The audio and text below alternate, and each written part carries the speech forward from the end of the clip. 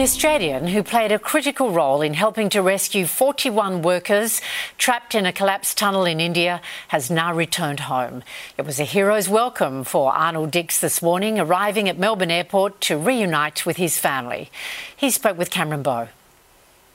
We are joined by the man himself, Professor Arnold Dix. He's home. How do you feel about being home? I feel very good. I'm going back to my secret location in Monbulk, the secret underground, international rescue facility that we host there. I'm really happy to be home and heading home. Yeah. What was it like when you saw the family here waiting for you? Really happy.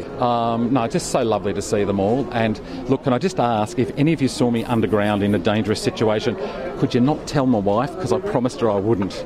I didn't really go underground, okay, love? You're not going to get away with that one. I don't know, but she's actually my safety officer from our work in the Middle East, so actually she knows better than anyone how dangerous it is. Is there one thing that's in your heart, in your mind at the moment about what you've achieved and what you're part of? Yeah, there is.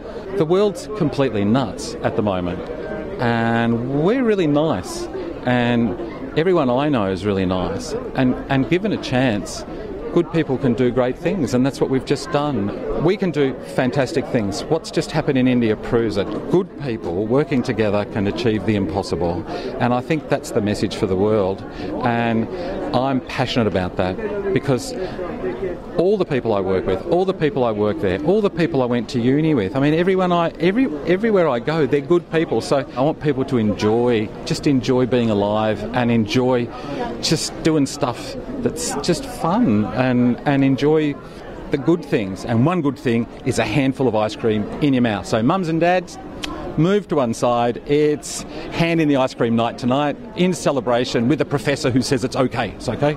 So hand in ice cream in face. Yes. Thank you so much, mate, for your time. Thank you for everything you did and your team. What they achieved overseas. Pleasure. How wonderful it is to have him back home.